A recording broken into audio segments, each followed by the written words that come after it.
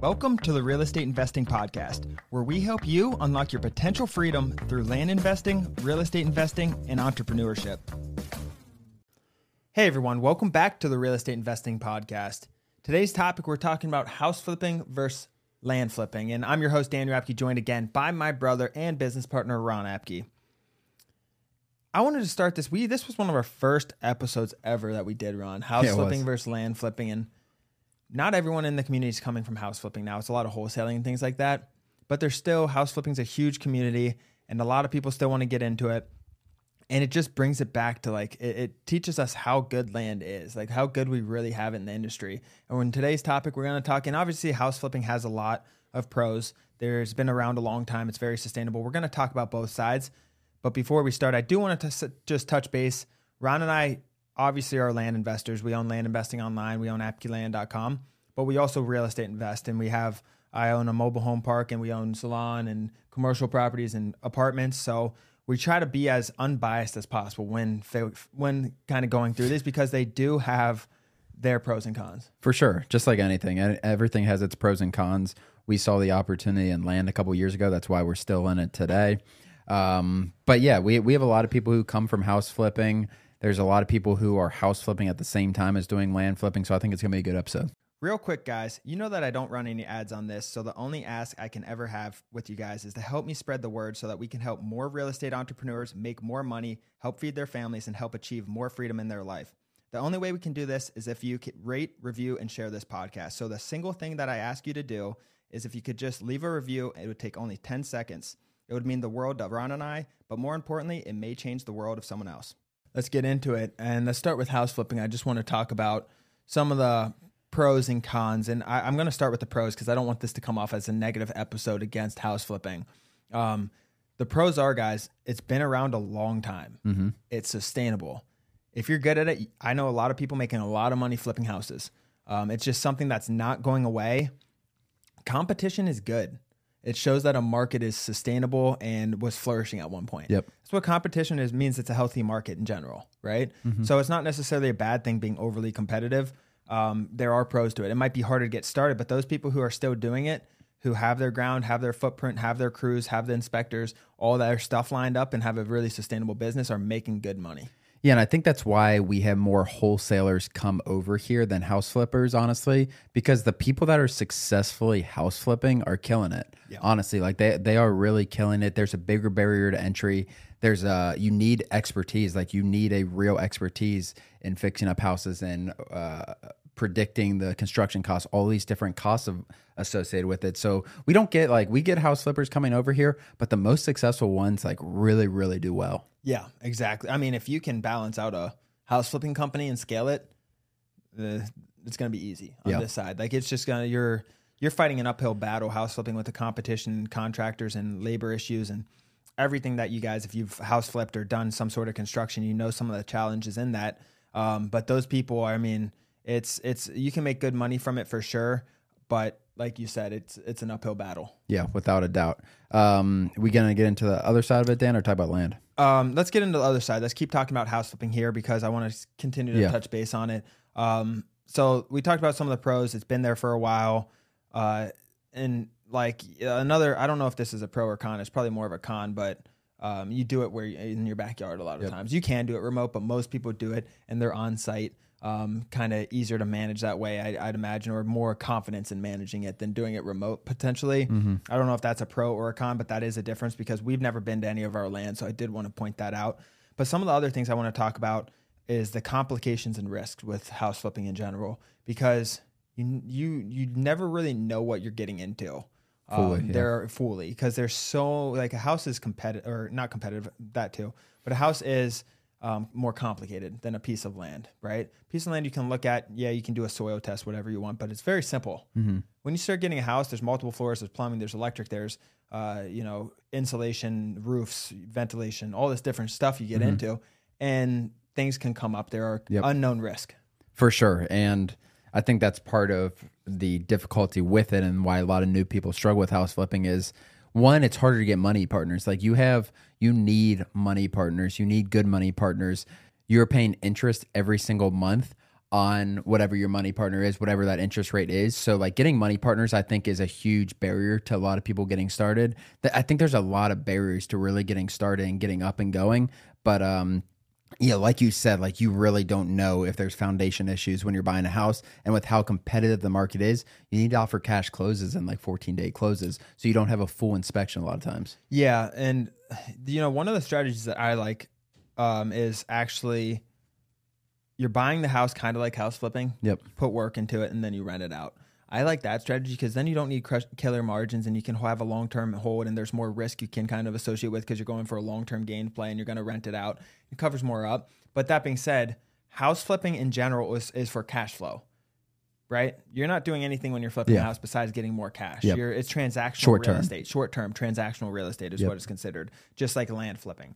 So these are two. Land flipping and house flipping and wholesaling go in the same bucket as transactional. Once you start getting into rental properties and all that, or buying, finishing up a little bit, doing all that, putting all the fixes in, and then you can refinance out and get cash back and kind of make it transactional, but you're taking equity out instead of selling it and getting your equity out completely, because you still take on risk when you're refinancing, obviously.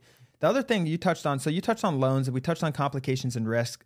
Let's talk about contractors, because that's a big one.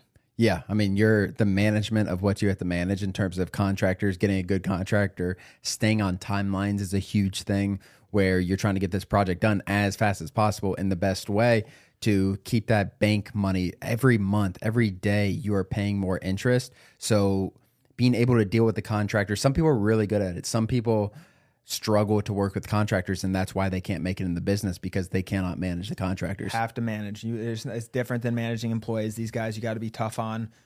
It's much different style. If you've been in the industry, you know how it is, but it's tough, especially if you don't give them a lot of business. Like, that's why it's so important in a lot of these industries to give contractors full-time work. So yeah, if you've been in the construction business, you know how dealing with some contractors are. I used to be in the building world, and I'd go from job site to job site, and great house flippers and the great, just contractors that I knew all had full-time contractors under them, because they give them enough work to keep them busy for 40, 50, 60 hours a week. It's when you start to give them 10 hours or job here and there, and they're filling that in then they give their priority elsewhere, right? Because now they're putting it in different spots and buckets, but that's not really the point of this episode, discussing how house flipping works. It's just kind of showing the pros and cons, but managing them is one of the main challenges, is what I was trying to get at. And then along with that, Ron, the last point I really have is the permits and inspection. Mm-hmm. They can take long. The bigger the city you're in, not necessarily bigger the city you're in, but depending on the city, like permits can take 6 months sometimes. And if you get into a project or you're trying to do an addition, you're trying to do something and you need to go through permitting, like it can be very, very, the time is so expensive in house flipping. That's the biggest thing. If you cannot predict how long the job's going to take, if you're just predicting like what's the resale value minus what's my purchase price minus, I guess, the construction price as well, and you're not taking into account the price of the money that you need to borrow, that's when you're going to people lose money in house flipping. That's the thing. Like there's a lot more potential. Oh yeah, well, you have a hard money loan too, so like you have a debt you have to pay back if you want hard money. Yeah, there's a lot with that, and I'm not that familiar with how inspection periods work or anything like that, but I do know it's a risk, and I do know there's a lot that has to happen, and you got to make sure things are in order, and you get inspected and approvals and all that stuff, final approvals, depending on your ordinance and everything there. But that's another risk associated with it, especially if you go ground up. Permitting can be even more. Sure. But ground up, there's more money in. Like if I were to do it, I'd probably go ground up, just because we're so good at buying land. We just put our systems there, acquire the land, and then go ground up. And kind of be on your own time schedule and everything, instead of rushing it already. Because that's the thing. There's not as much risk with ground. There is. It's different risk. But with ground up, you already know what you're building, so you're not opening up a whole new can of worms with how someone else built it and working with For that. sure. But it's different scales and different levels there. Let's get into land flipping. I know we were with house flipping for the majority of this episode so far. I want to get into land flipping now. And land flipping is another thing that it's been around for a while. It hasn't been around for as long as house flipping, for sure. HGTV and all that boomed house flipping, but land flipping has been around for a while, even if you guys don't think it. But it's been around like land investing has been around in a lot. Maybe not necessarily the way we're flipping it, but land investing is the category we're really talking about here. But what we do, we buy land at 45% market value, put it on the market and sell it for 90 to 100%. That's kind of our average numbers there, and we're doing it through blind offers and direct mail. And there are obviously major differences between that and house flipping. First being, it's just vacant land. Yeah. Yeah, I mean, the product's different. What we're trying to flip is different. What we're trying to flip, like we've talked about a couple of times, there's less risk. It's easier to identify all the issues before you buy a piece of land versus a house. So doing this, I think with the land, I think one of the biggest pros with land is how scalable it is. Like you said, house flipping's much more difficult to do anywhere but your backyard because the management, and if you're doing it somewhere else, you need management there. And if you're doing it somewhere outside your city, you need management to be in person without a doubt. While land, there's 150 million vacant parcels in the country, whatever it is, 90 million vacant parcels it might be. I don't know the number, but yeah, a lot. With land, you can do this anywhere. And there's less competition. Yeah. Well, we'll talk about that. 90% of our due diligence can be on a computer. Yeah. 95% of our due diligence. That being said, it is typically smaller purchases too, though. Without a doubt. Yeah. So we're a house you might buy for $400,000, put $200,000 in and sell it for $800,000, something like that. Or I know the flips guy, the big flipper I know, you buy it for 1.1, put 200 in and sell it for 1.8. Yeah. Stuff like that. Good margins, without a doubt. And with land, our average margin can be buying for $20,000, selling for $45,000. While houses, you might buy, like you said, we might buy for $400,000, put a couple hundred in, and sell for $800,000, $900,000. Yeah. The purchase price is a lot bigger. Obviously, lending's different. Most of our land deals are done with cash. When we're buying a property, whether it's one of our students coming to us, it's done with cash in terms of the purchase, right. And it's not hard money lending. So I think the ability to have that type of funding partnership, the ability to do deals wherever, I think can make it very, very scalable. Yeah, and you can get hard money partners in land flipping. There's obviously different risks to it, but the beautiful thing about how we do land flipping is you're using a JV partner who's putting up their risk essentially and providing the money for a profit split on the back end. So you're not risking any credit scores, which kind of led me to the next point, Ron. You're not risking, you don't need a loan, you don't need a hard money, anything where it's going to be collateralized against you. So if something happened, it all falls on the deal funder traditionally, which is nice because you don't need to get loans. Loans are scary. You start talking about these loans when you're doing these big projects, it's a lot of debt you're taking out and a lot of risk. Yeah, for sure. They can get, it can get really expensive. Like you said, there's a lot for anything, honestly. You can get JV partners probably with house flipping too. If you have the right partners, there's always different ways to finance. Yeah, you got to be creative. Stuff. Yeah. I think being creative with the way you finance, minimizing, not eliminating, but being smart with where you put risk, how much risk. And I think a lot of people in house flipping in particular probably over leverage because they are expecting the top sale price. That's the thing about house flipping too that we haven't talked about is the market can change in a good way or a bad way. Yeah, exactly. That's a good point. The last 3 years, mainly a good way. Yeah. If you hold it long term. Yeah. In the US. But yeah, things do change. But what happened in this house? You bought this house and they kind of got a little hurt, huh? Yeah. So that's a good point. Actually, I can talk about that. So the people who I bought this house from were they had a hard money loan, some sort of bridge loan, I think it was. And they bought the house, put a little bit of work, not much because it was already pretty finished. They put a little bit of work, I think put a new shower in, finished a couple things up, fixed some things around, but they didn't do the backyard either. And the backyard had a pool and other things, so they left the backyard alone. Backyard was scrapped. I had to get a whole new pool, whole new everything. But they put it on the market around Thanksgiving. This was last year's Thanksgiving. And then they kept dropping the price. And I was like, they're dropping really fast, especially for this time of year. Between Thanksgiving and Christmas, not much sales. Not many sales going on, just a slower market in general. And people are out buying Christmas gifts, not house shopping as much. It's just the market drops drastically in November, December especially. But so I came to look here and I was started digging in for more information. And the other realtor hinted that they needed to sell quick. So once we figured that out, that they had a loan and they needed to sell pretty quick, and time's more of the essence than the money was, is kind of what they hinted at. They're they want to close as quick as possible and all this stuff. And we kind of figured that out and we put a really low offer in. And it dropped a few times and we put a really low offer. They said no, we came back and we negotiated it down. But that was just an example of them being in just very, very little wiggle room. You think they lost money? I could probably find out. Yeah. I don't know.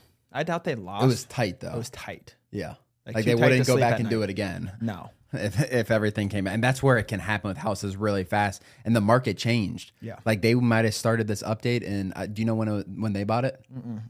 They did it quick. Market was hot though when they bought it. And once you get in those winter months, August, things just don't move. Yeah. And you get overly excited, especially areas like this.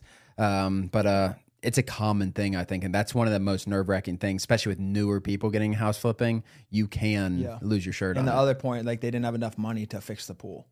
I don't know if they were planning crazy. on it or not, Yeah. but the pool was, there was water in it. It wasn't empty. There was water. It didn't look that bad. There's just a little like fiberglass flaking off the sides and some other things. Like it was kind of doable. So I don't know if they thought, because it was full and had chlorine and moving when I did it, and it was clear water and stuff. But It's not nice. it's just not nice. And they didn't do the pool. Like it was really outdated. Like it needed work. You get in it, you're getting out itchy because the fiberglass was peeling off. So I don't know if that was in their budget or not, but that's a good point too. But that's why one of the reasons why it was scaring buyers, because they looked at that pool. They're like, wow, we need to put in all this work. We're going to move in and need to put in 20 grand right away. So coming back to land, as far as that, like the thing with land is, if I buy a property today in land, I'm putting it on the market tomorrow. Unless we do some small subdivide, something like that, it's a short-term thing where we are going to be looking for buyers immediately. So we understand the market. We are not going to buy wrong 99% of the time because we know what the exact market is when we're listing. We don't have to predict what the market is going to be 6 months from now.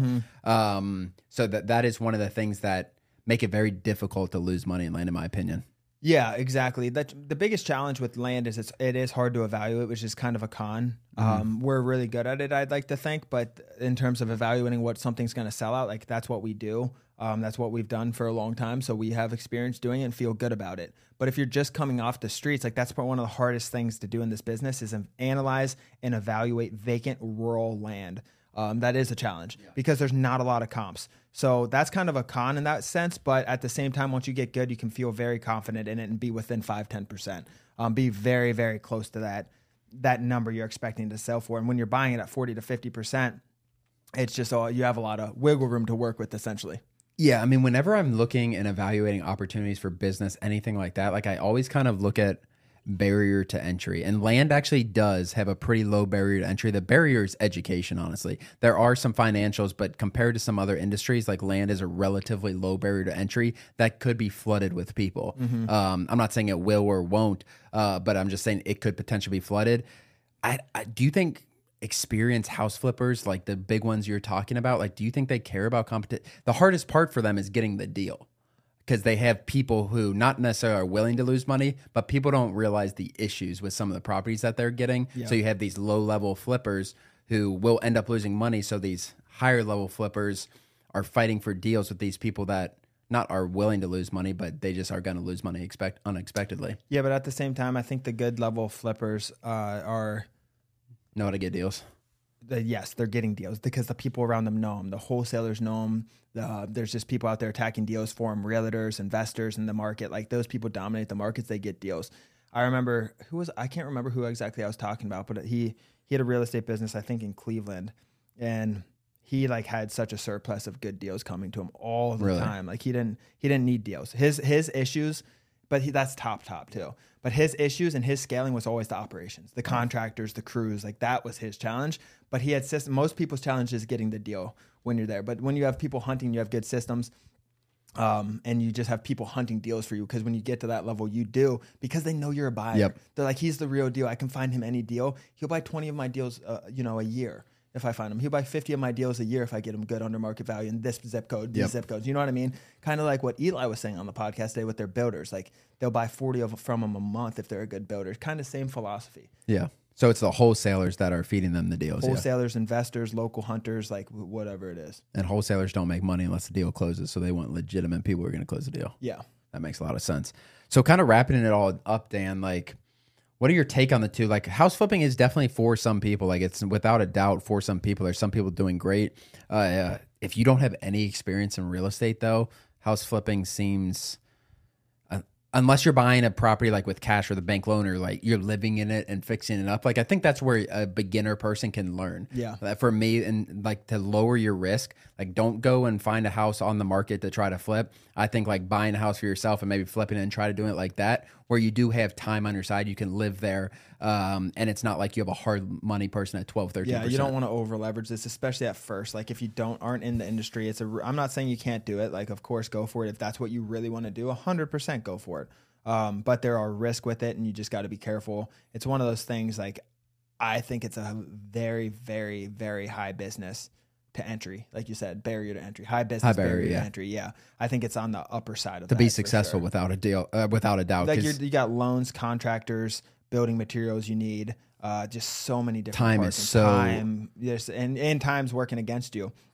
And the permits, there's just so many different moving parts and pieces. It's definitely a high barrier, which means if you do make it, though, a lot of times good things can happen on the other side. Yeah, like we talked to Panadian on here, like he did 500 house flips, and he's still doing that. Like the top guys kill it. Like they do really, really well, but they have their operation so in sync, and it is a legitimate business when they have that up and running, but there is a high barrier to entry. Anything else? I think we're good to go, guys. As always, thank you for joining. Please like and subscribe our YouTube channel. It really helps drive our mission forward.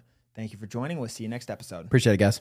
Thank you for joining. If you guys have not, please leave us a review on Apple Podcast. It really helps our business grow, and we really, really appreciate it. But other than that, guys, thank you for joining, and we'll see you next episode.